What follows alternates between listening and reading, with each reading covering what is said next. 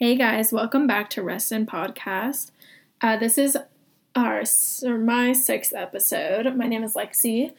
I don't have a co-host with me today. I'm just gonna read you guys some stories, but I just wanted to give you guys an update for anyone who's been keeping up with my podcast. On our second podcast, I had my best friend Ellie come on the show and talk to you guys about the little girls that she babysits and how the youngest girl, she's a year and a half, and she has a ghost mostly in her room, but sometimes it does really scary stuff to her.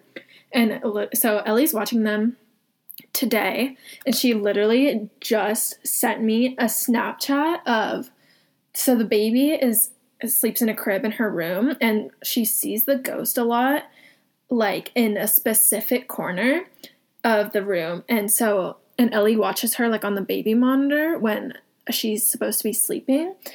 And so she sent me a Snapchat video of the baby monitor, and the baby is screaming, crying. And in the video, it's black and white, but you see this white figure swinging in and out of the shot. And I've never seen a ghost before, but oh my gosh, it didn't look like a human figure.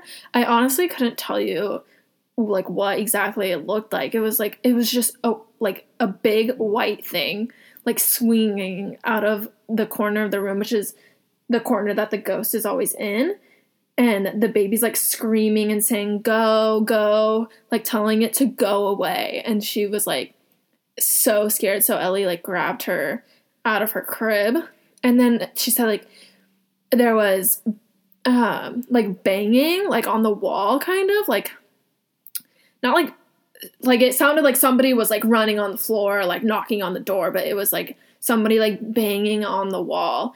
And so, obviously, the ghost, but there's an update with that. That really creeped me out, the video that she sent me, because I've never seen a ghost before. And that was, oh my gosh, definitely something. I'm, really worked up about it. Okay.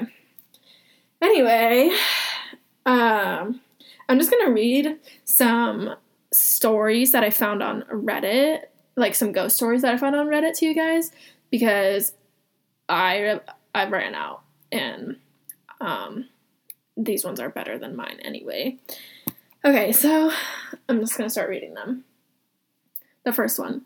My grandma lives in a very stereotypical horror movie house. Small Midwest town, white and old-looking home on a farm. She even has a chipped wooden Mary nativity in the front yard. She also has a cemetery about half a mile down the road. I used to sleep in the room in the corner on the top floor of my aunt's room, and it had a wooden rocking chair in it. When I was younger, I would wake up because I thought I heard it rocking, to the point where I would wake up my grandma and have to stay in her room. About 10 years later, my mom, aunt, and I were talking about how creepy my grandma's house was. My aunt goes on to talk about how when she was younger, the reason my mom and her ended up sharing a room was because she thought her room was haunted. She said she woke up in the morning and the rocking chair was about 2 feet closer to her bed, and after that night, it would start rocking on a nightly basis at midnight. Ew, creepy. Actually, I do have a story. This is brand new. I just thought of it.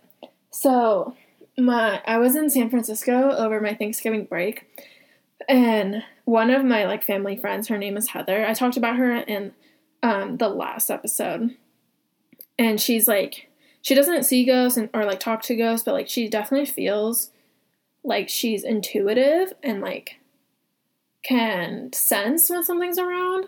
And one of her really good friends is a medium, so she goes to her a lot when she just wants advice or wants to connect with someone. Okay, so a little backstory. Heather's mom, Debbie, got remarried not that long ago to this guy named Randy, and he just recently died about 2 years ago from alcoholism. And they lived in this house that he owned, and I think he died in the house and stuff, and Debbie still lives there. But so Debbie and Heather were having a conversation, and Debbie was just like having a hard time because she felt like Randy went to hell. And Heather said that she could just like felt like something was in the house. So she like called up her medium friend to like come and like check out the house, I guess. And so Randy, like his hobby was like working on old cars, like making them like guess like fixing them up and stuff. Like that was his hobby. And like he had a bunch of old cars at their house, but those all got taken out. But so when the medium came to the house, she basically like the first thing that they like walked into was the garage. And she said that Randy, sorry, I'm like creeped out. I have like chills. But so Randy is stuck. She used the word stuck. Is stuck in the garage working on cars and drinking a beer and smoking cigarettes. Like his soul, like his soul is like stuck in the garage working on cars and smoking cigarettes. So there's one of my stories. Pretty creepy, but it's pretty cool. Okay, back to Reddit. Number 2. Until a few years ago, I still had a flip phone. One day, I got a random call asking for some girl named Sarah. I told them they had the wrong number, and they hung up. For the next few months, I would get calls asking for Sarah about once or twice a week, coming from different numbers and different sounding people. Sometimes these calls came at 3 a.m. One day, I got a call, and like usual, I said I didn't know Sarah. After they hung up, I went to my contacts and hit redial. The answering machine said that the number did not exist. I went back through my call history, trying to call some other people that had called me with the same result, a machine telling me the number did not exist.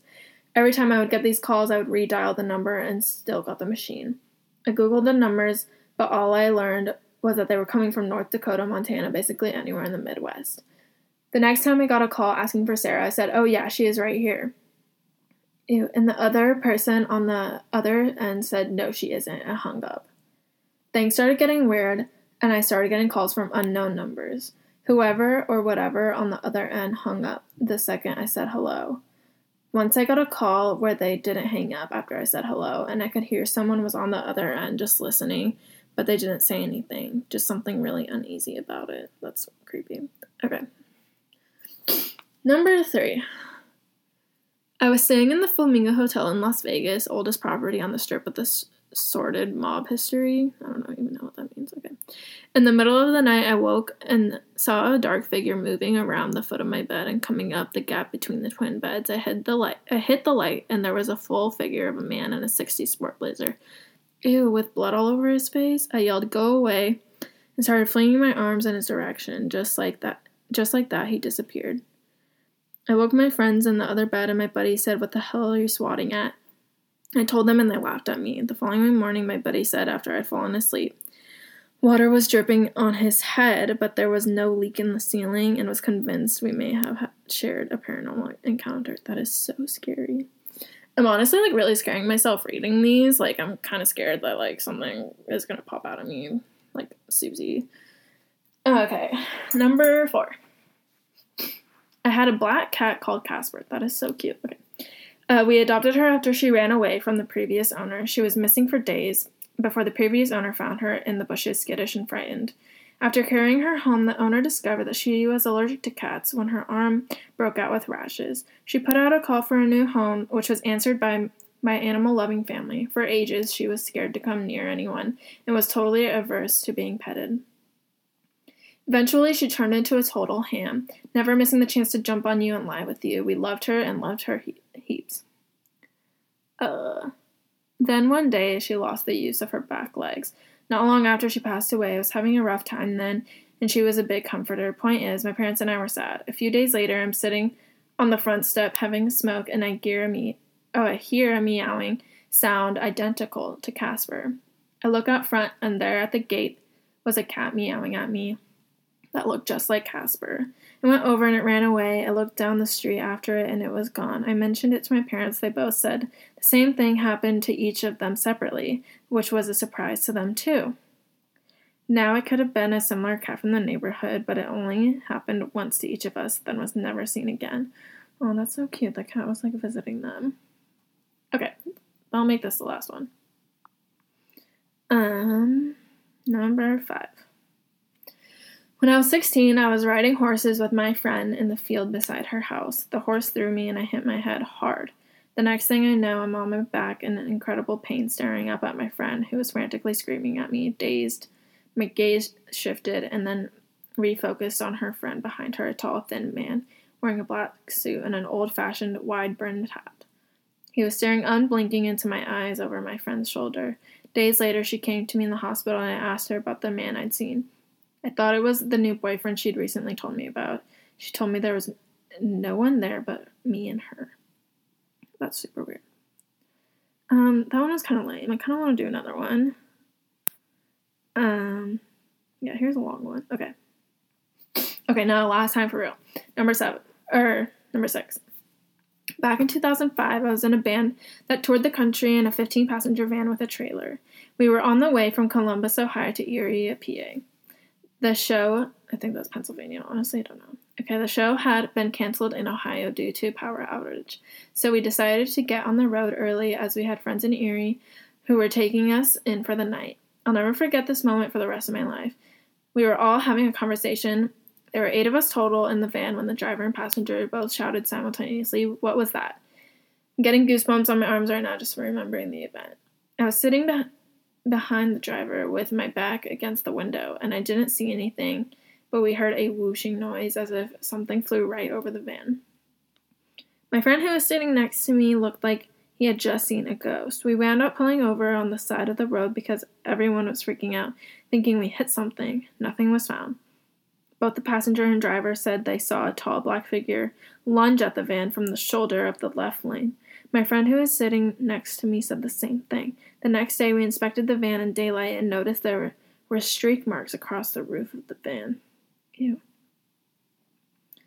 Alright. Okay, shoot, one more because I'm kind of having fun. Okay, number 7. When I was about 14, I was staying up way too late on the computer. It was about 2 in the morning and everyone else was asleep. I got thirsty and wandered down the hallway to get a drink. I didn't bother to turn on any lights since there was a night light in the hallway and there was enough light to get by. I'm walking back to the bedroom when I got this weird feeling like someone was watching me and turned around. There was a big white mist just floating right behind me. I immediately turned around and went back into the safe, bright room. The thing is, there were no windows facing that hallway, and I hadn't passed the nightlight yet, so it definitely wasn't a trick of the light. All the doors leading to the hallway were also closed. A few years later, when I was moved to the small room closest to that spot, I got the heebie-jeebies and couldn't sleep without a lamp on. It wasn't until same time later, after the sighting, that I learned that in the 80s a guy was renting out the house. He was arrested for kidnap, rape, and disappearance of a bunch of kids in the area, and for the suspected murder of his wife. They never found her, and she supposedly ran away, according to him. Cadaver dogs went over the farm, but they never found anything. The cops must have done a good job, though, because when they moved in, my mom found a pair of boys' underwear in the toilet tank. Ew.